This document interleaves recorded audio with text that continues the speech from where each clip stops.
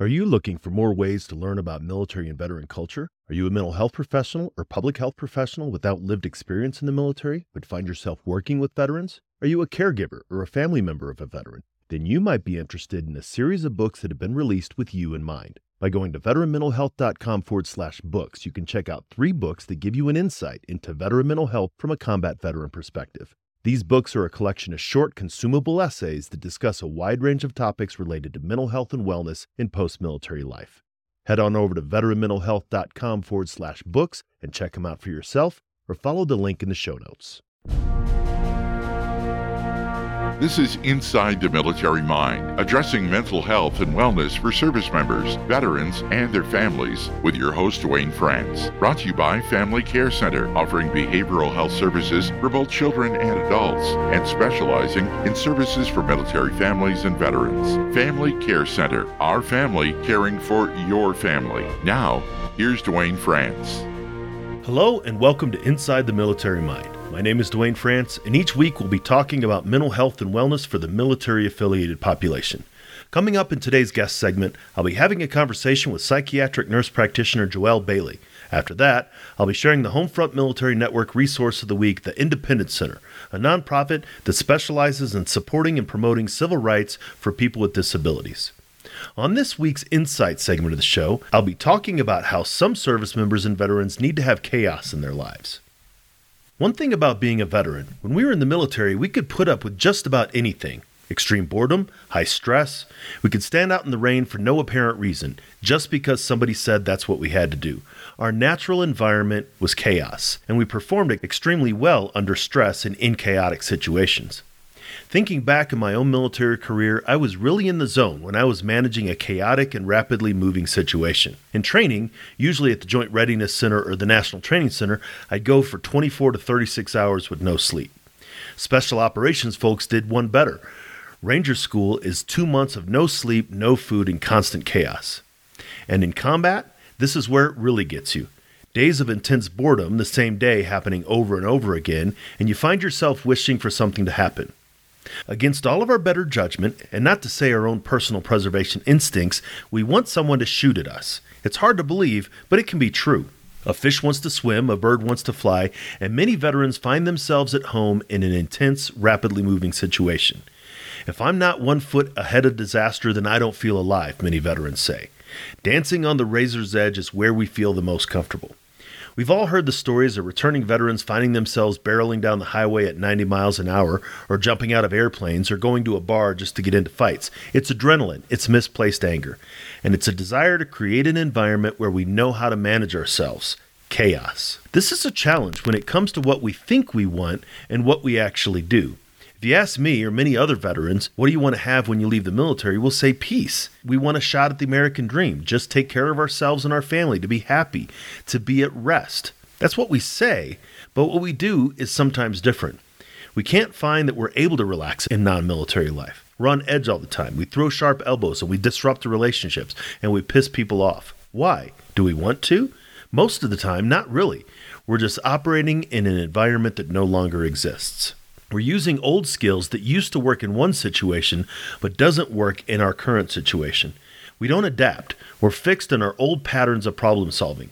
By not adapting to the new non-military situation, we're creating chaos and opposition in our lives, which makes us uncomfortably comfortable. So in order to feel like we're in control, we can create problems where there weren't problems before. We perceive problems that don't exist. We're not doing this consciously or deliberately. Without awareness, without self-reflection, our chaos-creating ability is on wide display and in full force. And if we don't stop and reflect, if we don't use the space between stimulus and response that Viktor Frankl described, then the default setting is going to be Tasmanian devil. Anything that happens, chaos. Anything that isn't happening, chaos. We create chaos so that we can manage chaos. We create problems where no other problems exist in order to solve those problems. I'm not talking about all veterans, of course, but I see this often enough in the veterans I work with that it happens more often than we might want to think. Another challenging problem when it comes to chaos creation is that many veterans are carrying so much guilt from things that happened or didn't happen when they were in the military. This is as much moral injury as it is PTSD or anything else. Some veterans simply don't believe they deserve peace. They feel as though they're condemned, and condemned people get a choice of their last meal and not much else. The problem with thinking that we don't deserve peace, don't deserve forgiveness, is that we don't seek it. We don't work to be comfortable with either of them.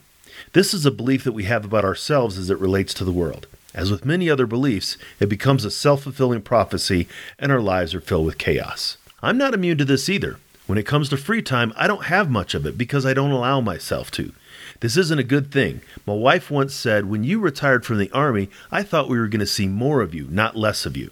She was joking, but then again, she wasn't really. But sometimes I feel like I have an inability to say no to things. This has happened in cycles since I've left the military. I find myself bored, so I look for things to do, then very quickly find myself overwhelmed and overextended. So I pull back and find myself bored, so I start looking for things to do, and the chaos cycle begins again. As always, awareness is the first thing that's needed to counteract our urge to create chaos where none exists. Without the awareness that we engage in this cycle, we can't disrupt this cycle. We may never be comfortable not doing anything, but we don't have to always be comfortable in chaos either.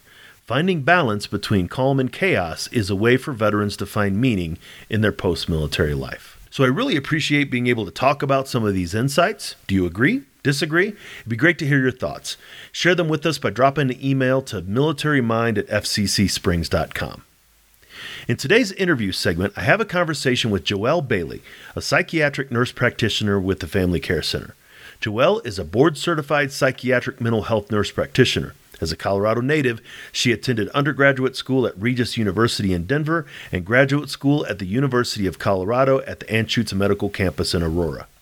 She's passionate about serving the community of Colorado Springs and strives to provide quality, compassionate, and evidence-based care.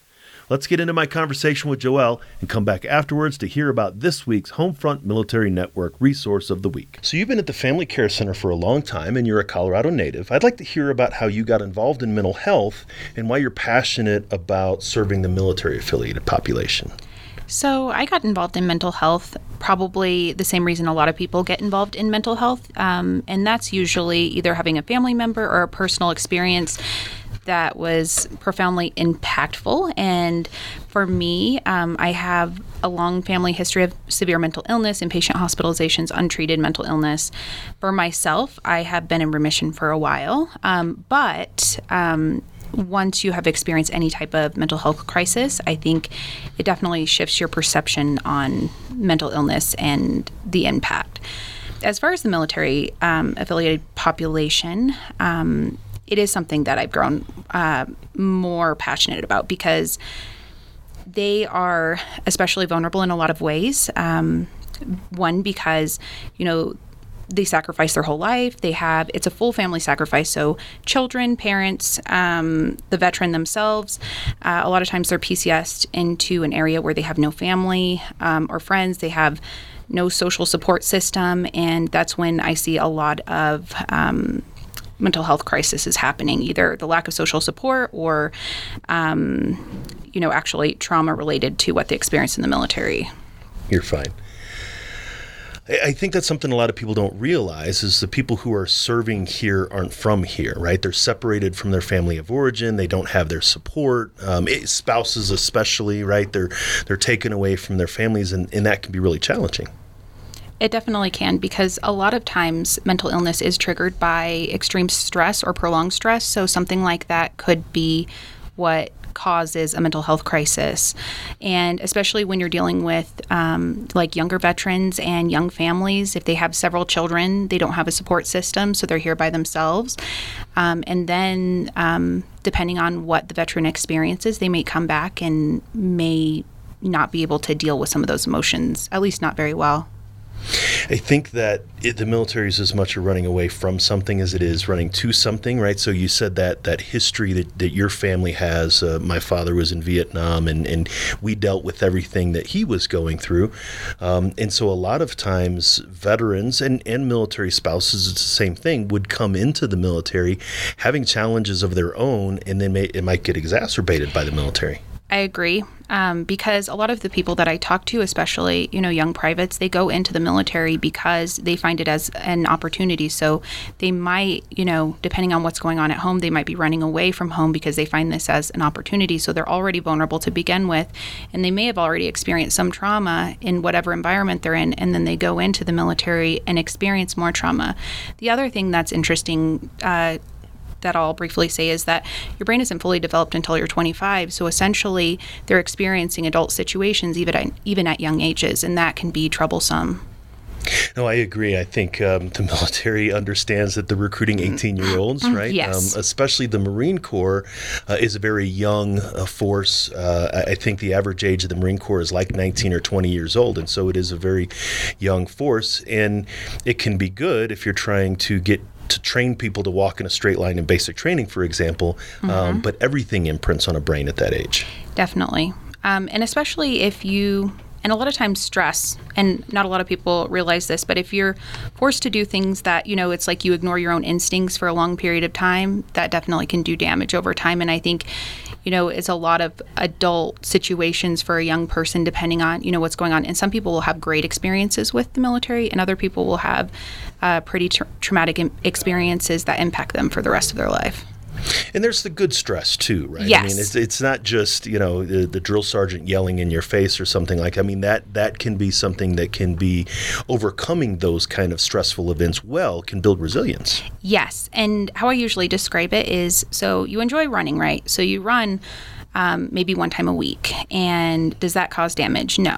Well, what if you ran every single day of the week? Would that cause damage? Maybe. Well, if you ran a marathon every single day, would that cause damage? Absolutely. That would be, hip issues, knee issues, ankle injuries.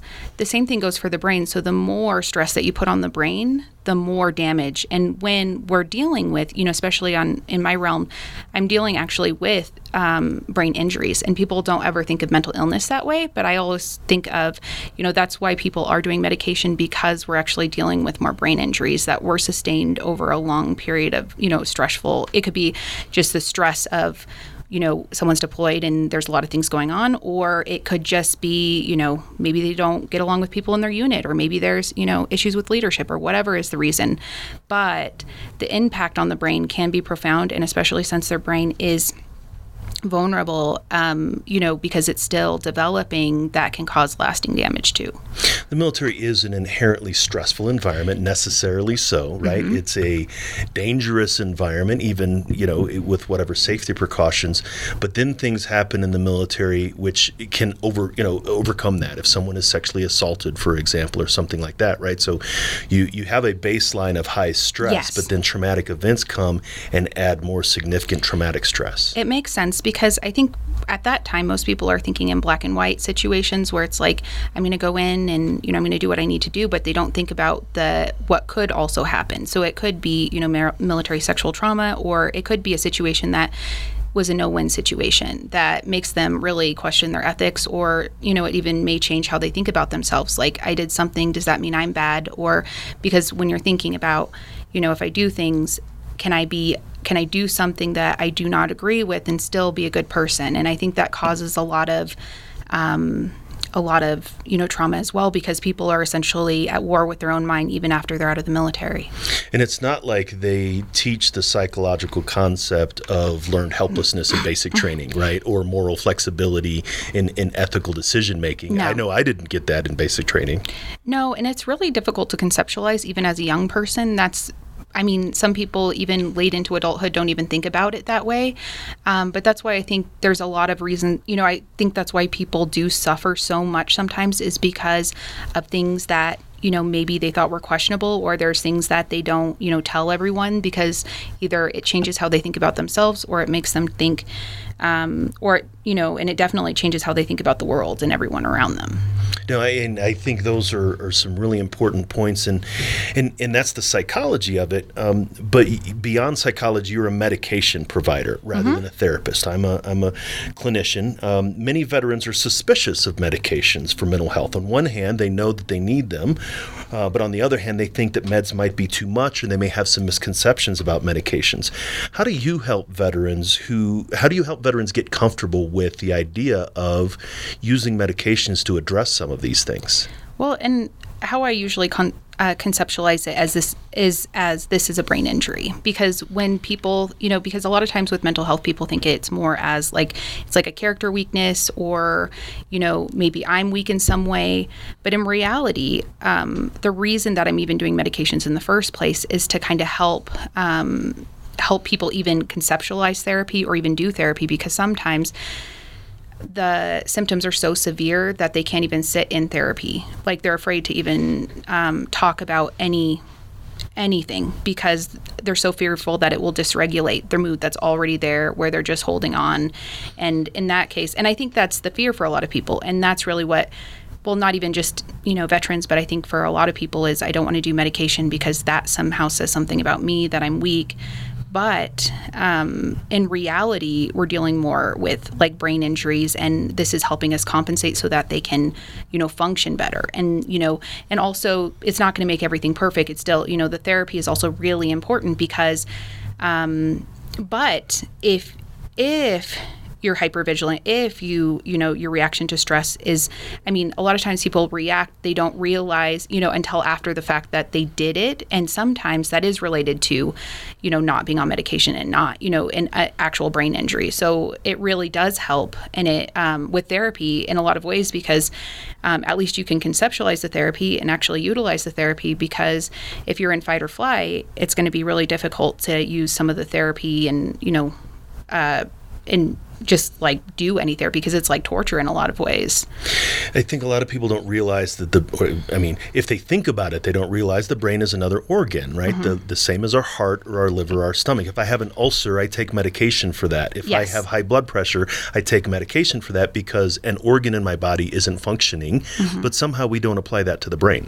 Yes. And some of the things that I hear from other people are, what did they do without medication, or what did they do before medication? And it's not that people did not have a mental illness, it's just they suffered. We had more people in asylums, we had more people, that had suicide.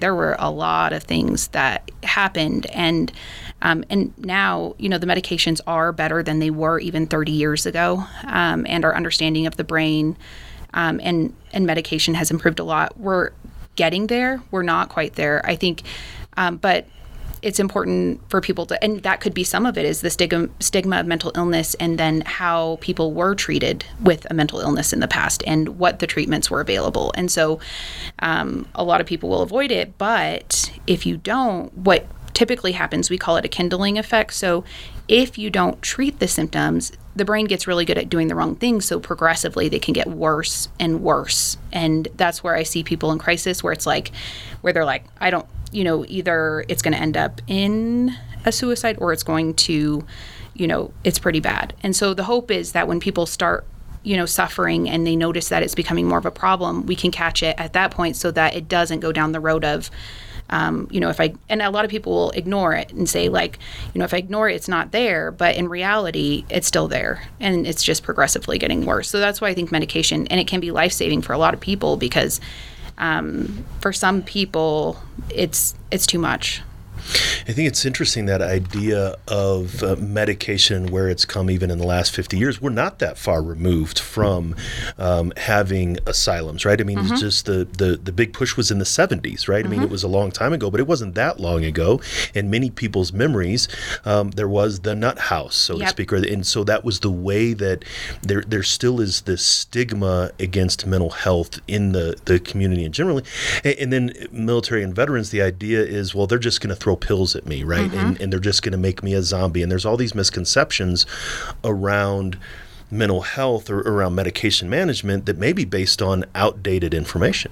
Very true. And I think that's a lot of it. And it might have been how things were treated in the military as well. So outside of the military, because I have heard that more than a few times, where people felt like they were getting a pill, but they weren't getting therapy, or they were getting, these things. And really, I mean, if you're not treating the underlying problem, or, that's why I think therapy and meds really complement each other, because, essentially we're helping your brain regulate, but if you don't address the cause, or, whether that's trauma or processing through trauma, or addressing the issues that kind of have been contributing to what has been making you sick, we're only bandaging a bigger issue. And I think that's why they complement each other. And definitely there is, still a stigma. And even in the military, there's still, a stigma, because, and sometimes the biggest hurdle people have to get past is themselves, because they'll it's kind of like avoid, nothing's wrong with me, everything's fine. And then the normalizing other people, oh, I have nightmares, I, do these things. Is it normal? No. But other people, it's like I see other people, and sometimes it's, I see where it's like, depending on what people experience with, other people in their unit, it's like, it's not if they have PTSD, it's the severity of it. And so it just because people don't get help for it doesn't mean that it's not there. And it doesn't mean that there's not suffering. If everyone around me is acting the same way as me, I seem normal, right? So if we're all standing outside in the rain, well, everybody's wet, so there's nothing wrong. Exactly. And that's part of the issue. And then the longer you go in, and then the other problem is, people coming out of the military and realizing that, everything is different. As far as even civilian life, and that's a whole other thing. But the other thing that I think is really interesting is sometimes when people are in chaos, when their brain's in chaos, it's easier for them to stay in the chaos. So that's why I see some people remain in the military. I think because rather than address the, I don't want to live anymore thoughts, it's like, well, if I'm in that fight or flight, well, why don't I put myself in a situation where I fight or flight? And if I don't live, then it is what it is. And so, and that's a really, sad place to be, but it distorts your reality of, my option is, continue on, and I may, end up, and sometimes people survive even that. And then they're like, well, now what do I do? So it's a lot. And I think that idea of how things were in the military, you're absolutely right. Medications were designed to get you to the next stage, and then you take medications to the next stage, right? They were designed to, quote unquote, and almost literally keep you in the fight. Yeah. And not necessarily be concerned with what's going to happen 25, 30 years later, right? It is about right now, let's accomplish this mission. What the veteran is dealing with in the Department of Veterans Affairs started in the Department of Defense, started in their military. It is. And actually, not even just with mental health injuries. I often see other physical injuries. And then on the backside, they're like, oh, I have this torn thing and this torn thing. And I mean, some people that have retired, I have, full lists of all sorts of medical conditions because they ignored those medical conditions. The same thing goes for the mind. If you ignore it for a long period of time, we're just doing more and more damage. And that's the hard thing. But it's kind of, when you're kind of stuck in the middle of it, it seems like, I think, the right thing to do at the time. And that's what people do is, it's sometimes easier for people to, and they identify as a soldier. And then also, being around other people that are in the military, I think is helpful for them because they feel, and something that someone had said to me before was that they felt like, they felt disconnected once they left the military because they were almost trauma bonded to the people that were in their unit. And it was like having therapy every day because they were talking about their traumas. But then once they were discharged from the military, they felt disconnected, and that's where things escalated. And also, which is interesting, when people get out of the military, I think they'll think, oh, I'm going to relax or whatever. But if your brain's not engaged, things typically get a little bit worse. So the whole I'm not going to work thing doesn't always work as well for people because it only exacerbates, I think, the symptoms. Because if your brain's constantly heightened and then you're not doing anything, that's where it gets worse. No, that's absolutely right. I mean, even my own personal experience in the late 90s, I jumped out of airplanes about 18 times in 7 months, which was quite a bit. It goes back to your analogy of running more often. Ignored a lot of pain until I found out that I had multiple cracks in my legs. Did the same thing in Iraq where I injured my left foot. And ultimately, it meant that I injured myself on a jump in 2012, had to jump out of airplanes twice more on the injury. And it's not like I didn't understand. I knew what was happening, but yet I still felt that drive until I injured myself to the point where I couldn't mask it with medication anymore. And sometimes people don't process that, the physical trauma and the emotional trauma until after, because they're in, I'm just going to keep going. I'm just going to go until literally their body's like, I can't do this anymore. And that's where I think people get medically discharged for physical illness, or they get medically discharged for like PTSD or, whatever, just because it is a lot of wear and tear. And depending on what people are doing in the capacity of the military, I'm sure some people do have a lot more wear and tear. And that's the difference, is some people have completely different military careers, and some people will experience a whole bunch of, it seems like a whole lot of combat, and some people will not, maybe not see a whole lot of. So it's interesting, because you see a spectrum of all sorts of, different military experiences. And then how the physical injury ties to psychological response. Again, for that example, thankfully I don't have much of the nightmare problems, but one of the recurrent nightmares that I have is either loss or amputation of my left foot, which is where all of my injuries have been, right? In that lower left leg, right? And so there's something in the back part of my brain that is afraid of my left foot falling off, and I have nightmares about it, but that's a psychological response based on a physical injury. Yes, and it's a lot of stress. And I feel like some of the nightmares that people are experiencing are they're processing through trauma, or or some type of stress. So it could be a result of, there's something. And I'm fully aware that, most of the time people don't disclose every, trauma to me. I'm only getting probably the PG version, but there is and the more you're processing, the more, stress you're putting on your brain. And without, getting treated, sometimes, it gets to the point where it's like, it can be life or death for a lot of people. So. And the other thing that you had mentioned before that I think is really helpful is that medications alone and therapy alone don't necessarily, the way I describe it is sometimes medications can help calm the waters. So I, as a therapist, can help you learn how to row. Yes. Right? That's exactly. It doesn't mean that medications go away, the water gets choppy again, now you know how to navigate. But me helping you learn how to row in choppy waters that are over your head, it's not helpful.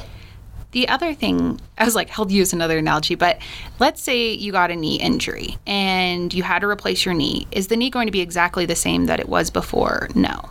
And sometimes, therapy and meds are really helping people function with that disability.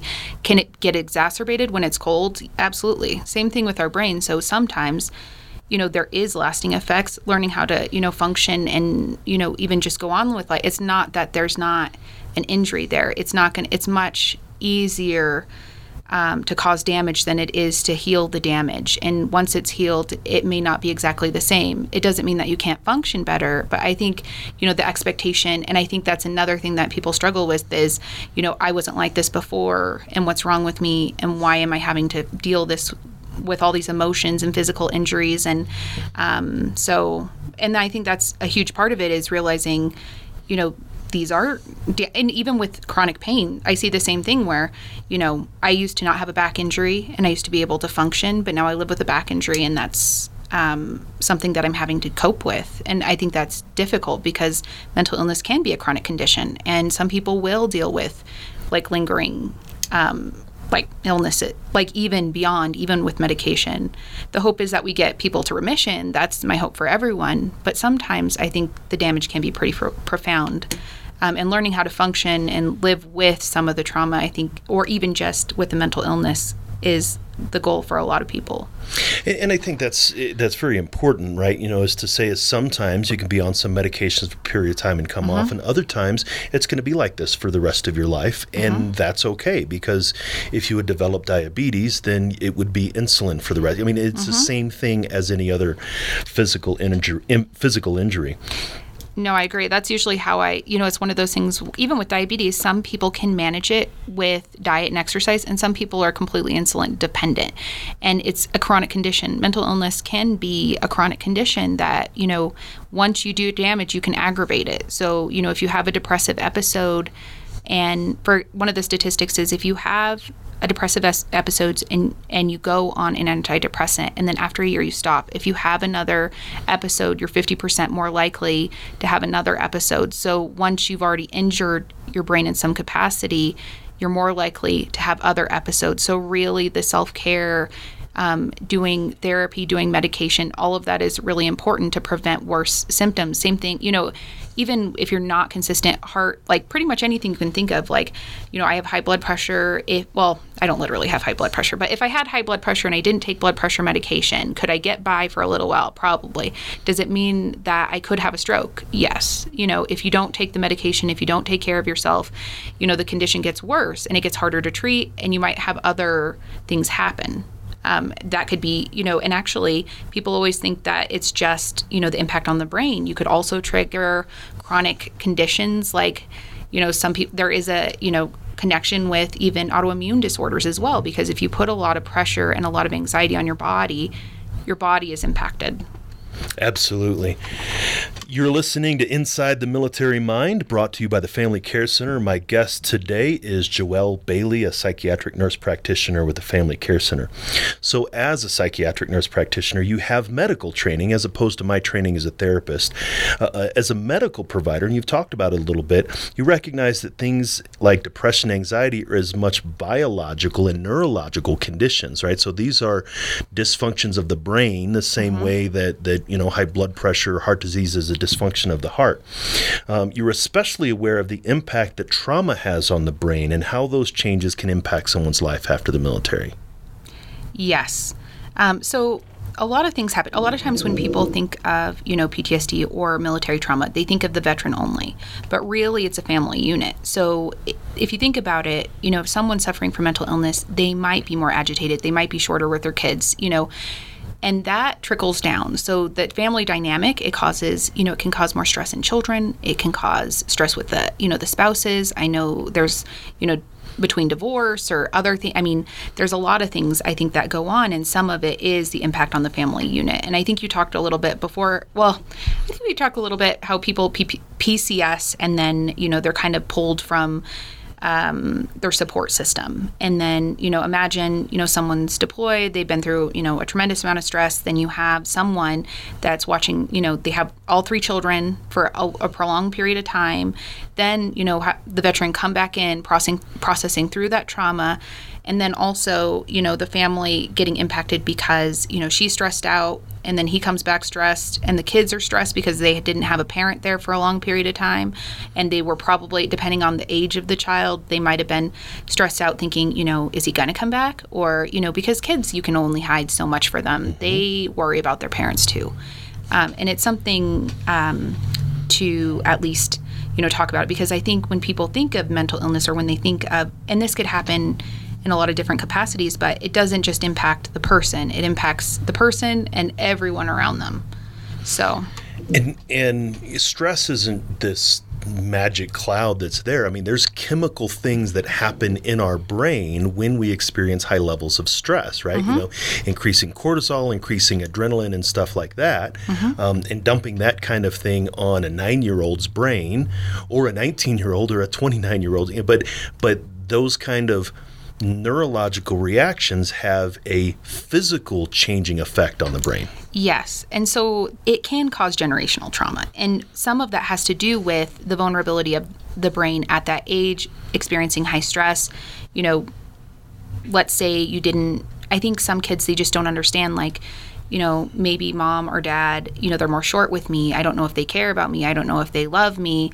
And they don't understand the complexities of someone coming back with PTSD. And so the result is they internalize that as, that's something, wrong with me. And the more that a child is exposed to adverse childhood events, the more likely they are to have, other things go on in their life. And it does make your brain more vulnerable. And then we'll also see something else that I think, that I've also, read about, where it would be generational. So someone fighting in World War II, and then, the son goes in and says, I also want to, fight in Vietnam. And then they come back, his brain was already vulnerable because he experienced the trauma as a child with his interaction with his father.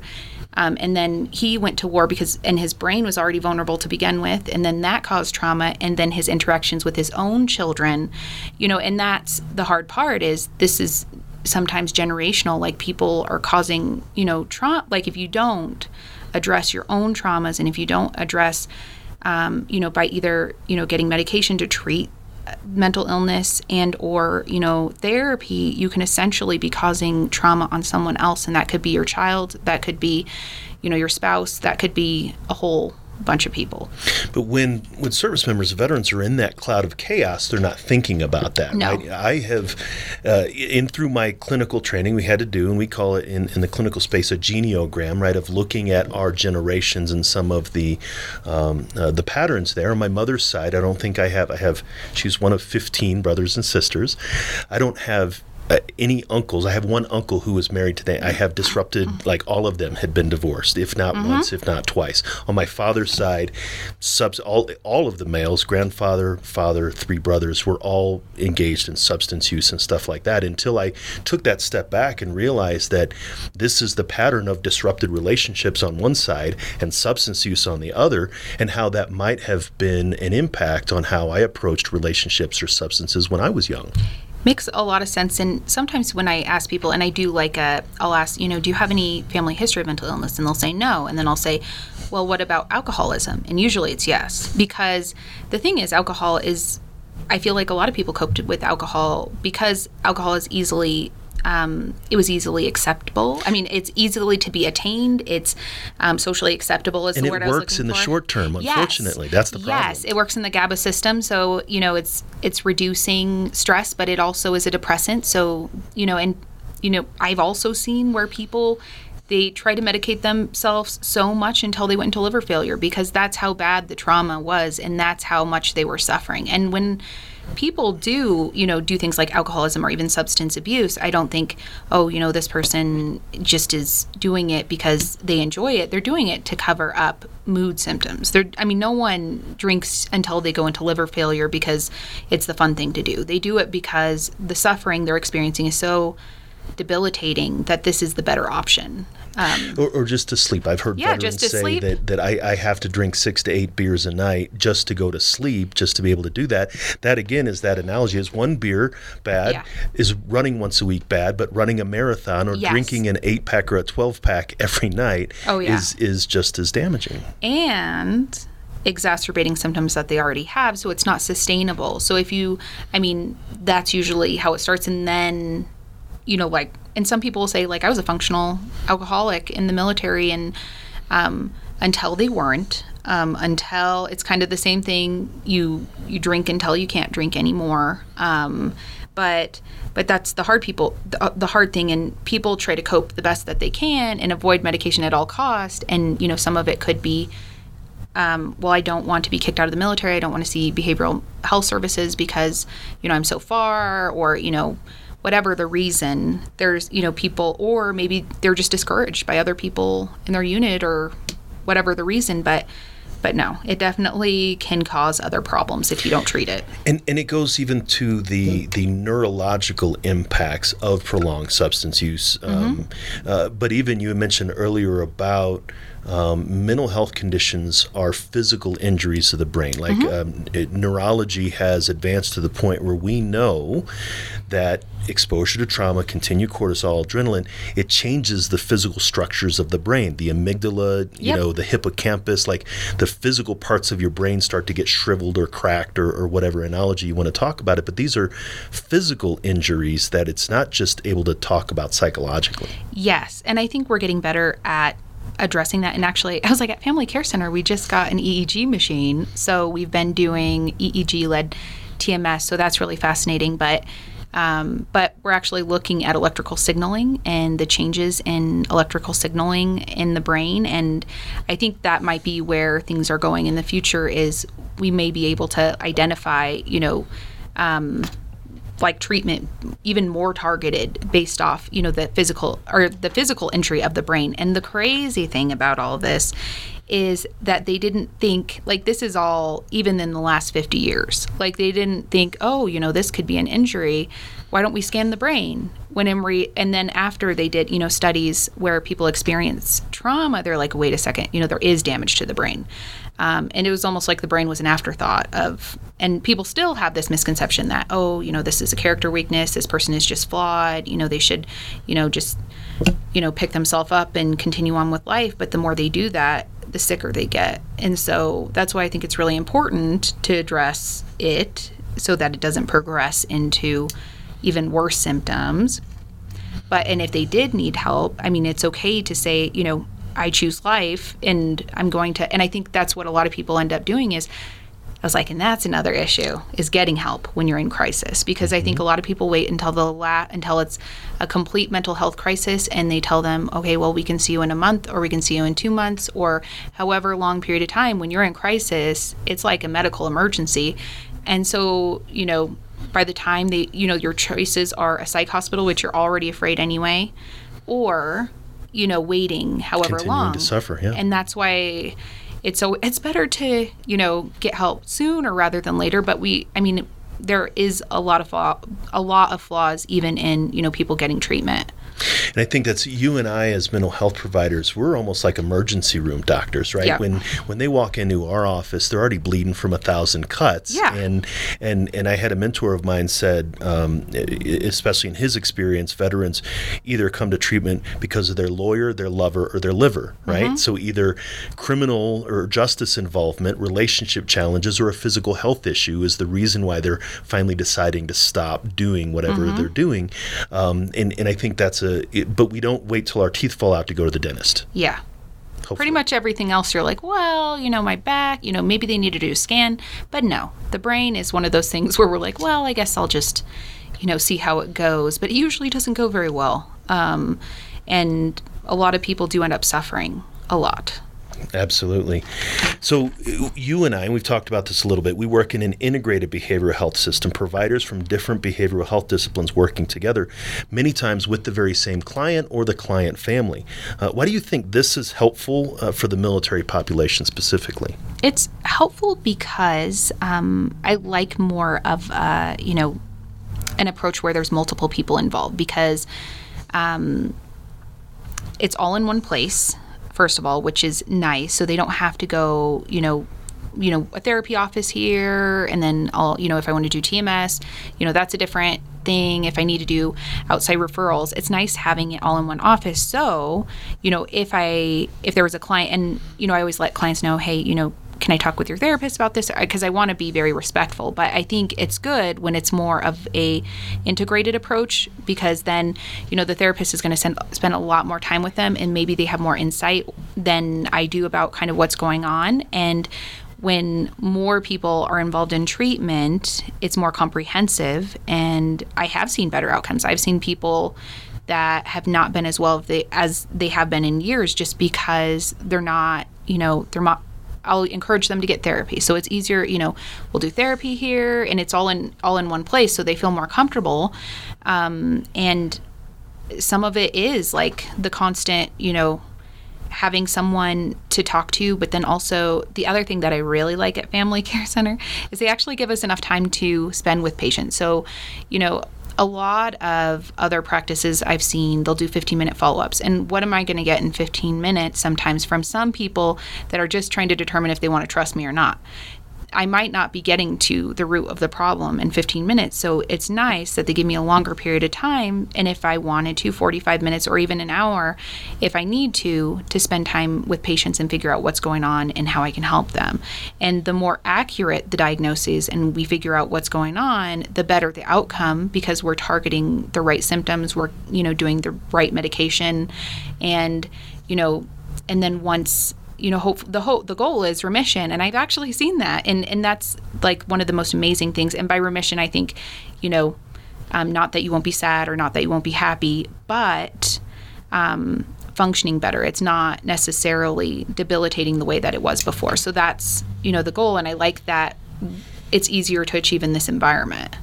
You mentioned trust earlier, and especially with mental health. Like, you need to trust your orthopedic doctor who's not going to mess up your knee, but especially when people are talking about trauma or emotions or pain, trust is significant. And I think that's one of the beneficial things is I can say, hey, I know Joelle. Yeah. Right? You trust me as your therapist. I trust Joelle. I can offload some of that trust. And you can do the same thing and say, hey, I'm seeing you for medications, but I also know Eli. You'll get along really well with Eli. And so there's a little bit of that linkage of trust because of the familiarity that you have with the other providers. And also, when people do see me, I can determine, okay, this might be a good fit or this might be, not such a good fit based off personalities also. That does happen sometimes where, the patient is reluctant, because sometimes people are reluctant to go to therapy. And I was like, why? Because they don't want to talk about what's causing them, but over time when they're willing to, open up, if I know that, this person might be able to tackle, or, this person has trauma therapy, like they do trauma therapy, they would be more experienced in this area, or maybe they do DBT, or maybe they do, whatever. It's much easier to do that and then say, okay, well, this person would probably be a better fit, because I think that's the hard part, is people get discouraged when they see people because it's making them vulnerable anyway. Said, every time you have to talk about trauma to someone, I think that's why people avoid treatment as well, is because either there's a lot of like turnover, or they don't want to talk about their trauma with everyone, or let's say you disclose something and it wasn't a good fit therapist wise, then you get discouraged and you're like, I don't know if I want to go back to a therapist because I was vulnerable enough to talk to someone and I didn't feel good talking to them. I think that's another really great point, that in not just Family Care Center, but organizations in which there can be a stability of therapists. Yes. One of our clinical directors tells this story where she first met with a veteran client, and he kept looking at his watch after like 20 minutes, and he's like, are we done yet? And she was like, no, we have a full hour. And so he was surprised there, and he was like, so when are you leaving? How much time do we have together? And she was like, I usually leave at like 5 o'clock today. I don't know. He meant no. Are we going to see each other for 2 or 3 times, and then you're going to leave and I'm going to see somebody else, and then I'm going to see, because that's what he was used to. And it was very strange that she's like, I've been here for 5 years. I'm not going anywhere. And that's the hard part, because sometimes, even with me, with my patients that I've been seeing for, longer, they might not tell me something until 2 years later. And because I'm like, you didn't tell me that. And then I'll be like, is this why you haven't been going to therapy? And then they'll be like, yeah, because they talked about it and I didn't want to talk about it. And now I'm ready to talk about it. But if you keep exchanging a whole bunch of people, it takes a lot and I think it's that, I don't want to disclose all my trauma every single time. I think it can be pretty stressful. No, I agree. I mean, I really think, and touching on that idea of there's so many different things that we can do. It is medication, it is therapy, but it is also TMS and things like that. So being able to have everything under one roof, I think can really, this idea of a one-stop psychological shop. I like that a lot. And actually, people don't realize all the things that we even have in our office. They don't have it everywhere. Like TMS, they don't offer that everywhere, which TMS, if you're not familiar, it stands for transcranial magnetic stimulation. I was like, an FDA approved treatment for depression. And so we have that. We have the EEG, which helps us, we can even do some off labels, which is kind of cool. We offer IV ketamine in the office, which is kind of cool, which not everyone does. The groups that they offer, I like that they have DBT, even for adolescents, which is helpful. So not every practice is big enough to have that. And it's nice having an integrative approach. So if someone's like, if I think someone would benefit from something, I'll say, this is what we have to offer. And I think that's helped a lot, because they feel comfortable coming there. And then, if that's something that they're interested in, it's easy to do a referral. And even the whole family thing, right? Yeah. We have people, and I have a client that, it's like this particular night is their family night out to the Family Care Center, is because the spouse goes and the veteran goes and their child goes, right? And it's just, and this is sort of that thing, is that if there are sort of separate places, it's just sort of hit and miss. And it is nice, maybe, the kids the kiddos usually like therapy because it's like play therapy. But I mean, for a lot of the younger kids, but it's true. I think, families feel comfortable. The kids are able to process through things maybe that made them stressed out, or, and then also the relationships are more therapeutic. They're communicating better. There's less explosions in the house. And that improves quality of life. That helps people with their marriages. And I like that it's like, well, there's someone, I always joke, there's someone for everyone. So if one person is not quite the fit, then, and I even tell that to other veterans, if there's someone that, if you prefer a male, if you prefer whatever, it doesn't hurt my feelings. I just want to make sure that you're getting what you need. And if it's not with me, that's okay. And I think even with the therapist, it's like, if there's someone that you think, or maybe you don't feel comfortable around, this or that, or you want someone with military experience specifically, there's someone for everyone over there. Absolutely. We both, I think, could talk a long time because of what we're passionate about. I really appreciate you coming on the show today. Oh, no problem. Thanks for having me. I hope that you appreciated my conversation with Joelle. For this week's Homefront Military Network Resource of the Week, I'd like to share a bit about the Independence Center, a nonprofit that specializes in supporting and promoting civil rights for people with disabilities. Working with individuals, their families, and the community, the Independence Center creates independence so that all may thrive. The Independence Center provides information, resources, and support to help people with disabilities live, learn, work, play, and participate in civil life as equals. In addition to their home office located in Colorado Springs, Colorado, many of their services are offered throughout Colorado. The Independence Center's services and programs are available to anyone in their service area who self-identifies as having a disability. This includes those with a cognitive, physical, or mental health disability, who have blindness or low vision, or who are deaf, hard of hearing, and deaf-blind. As Southern Colorado's Disability Resource Center, the Independence Center is composed of people with disabilities serving the disability community with the mission to create independence. Founded in 1987, the Independence Center also has one of the most established home health agencies serving clients, families, and caregivers.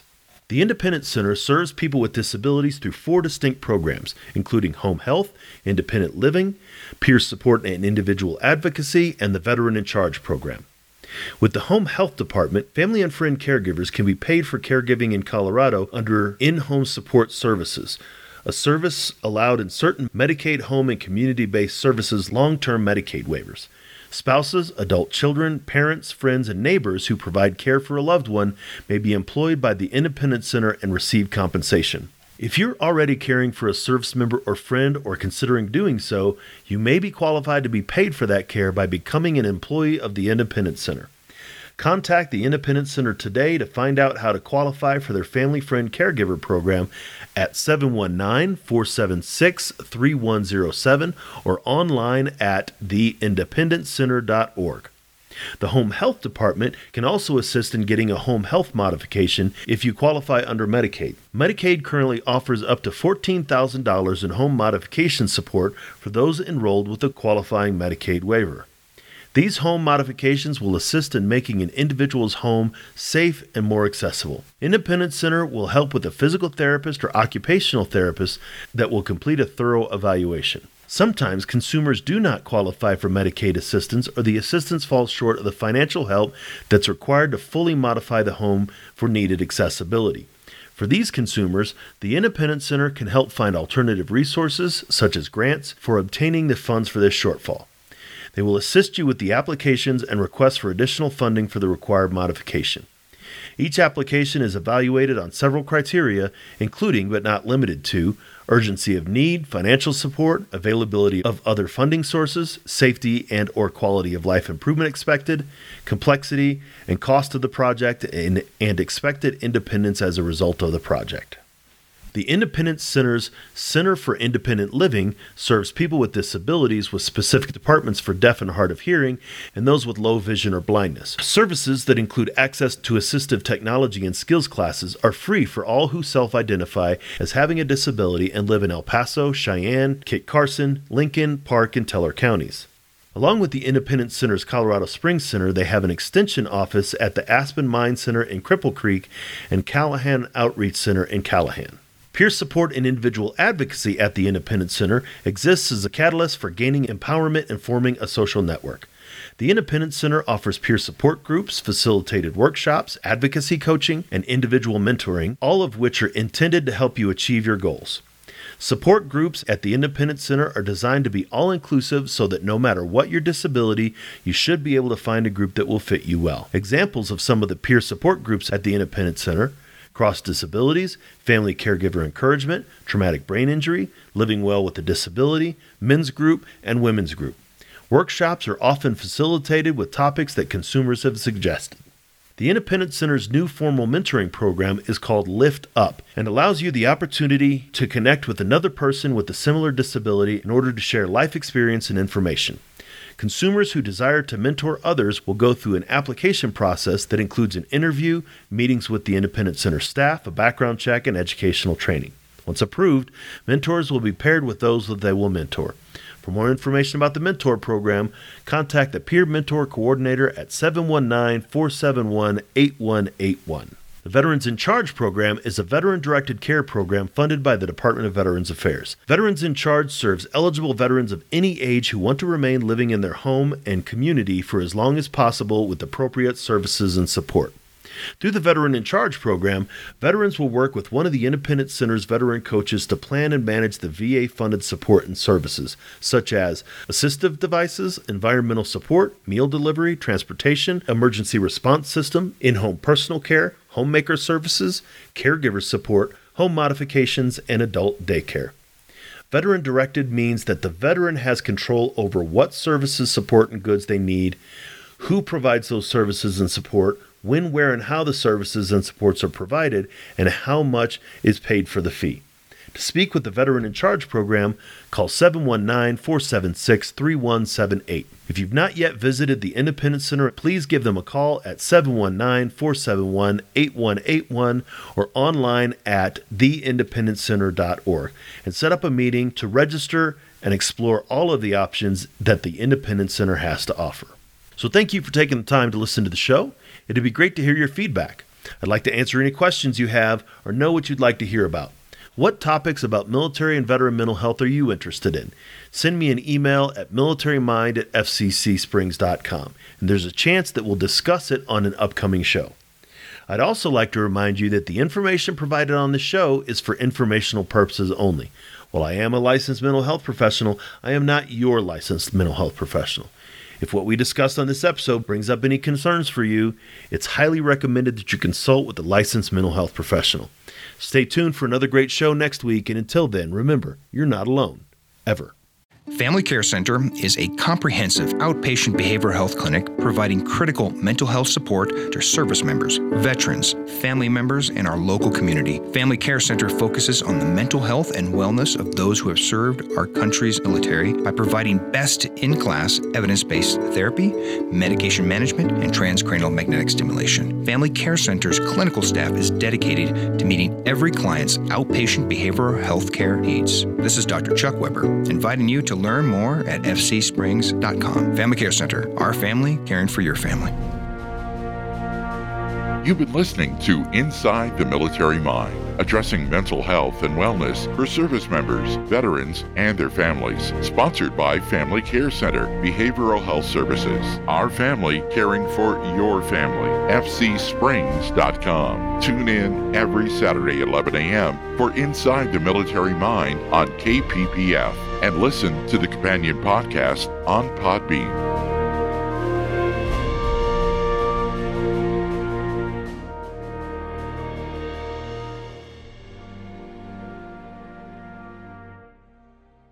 Are you looking for more ways to learn about military and veteran culture? Are you a mental health professional or public health professional without lived experience in the military, but find yourself working with veterans? Are you a caregiver or a family member of a veteran? Then you might be interested in a series of books that have been released with you in mind. By going to veteranmentalhealth.com/books, you can check out 3 books that give you an insight into veteran mental health from a combat veteran perspective. These books are a collection of short, consumable essays that discuss a wide range of topics related to mental health and wellness in post-military life. Head on over to veteranmentalhealth.com/books and check them out for yourself, or follow the link in the show notes.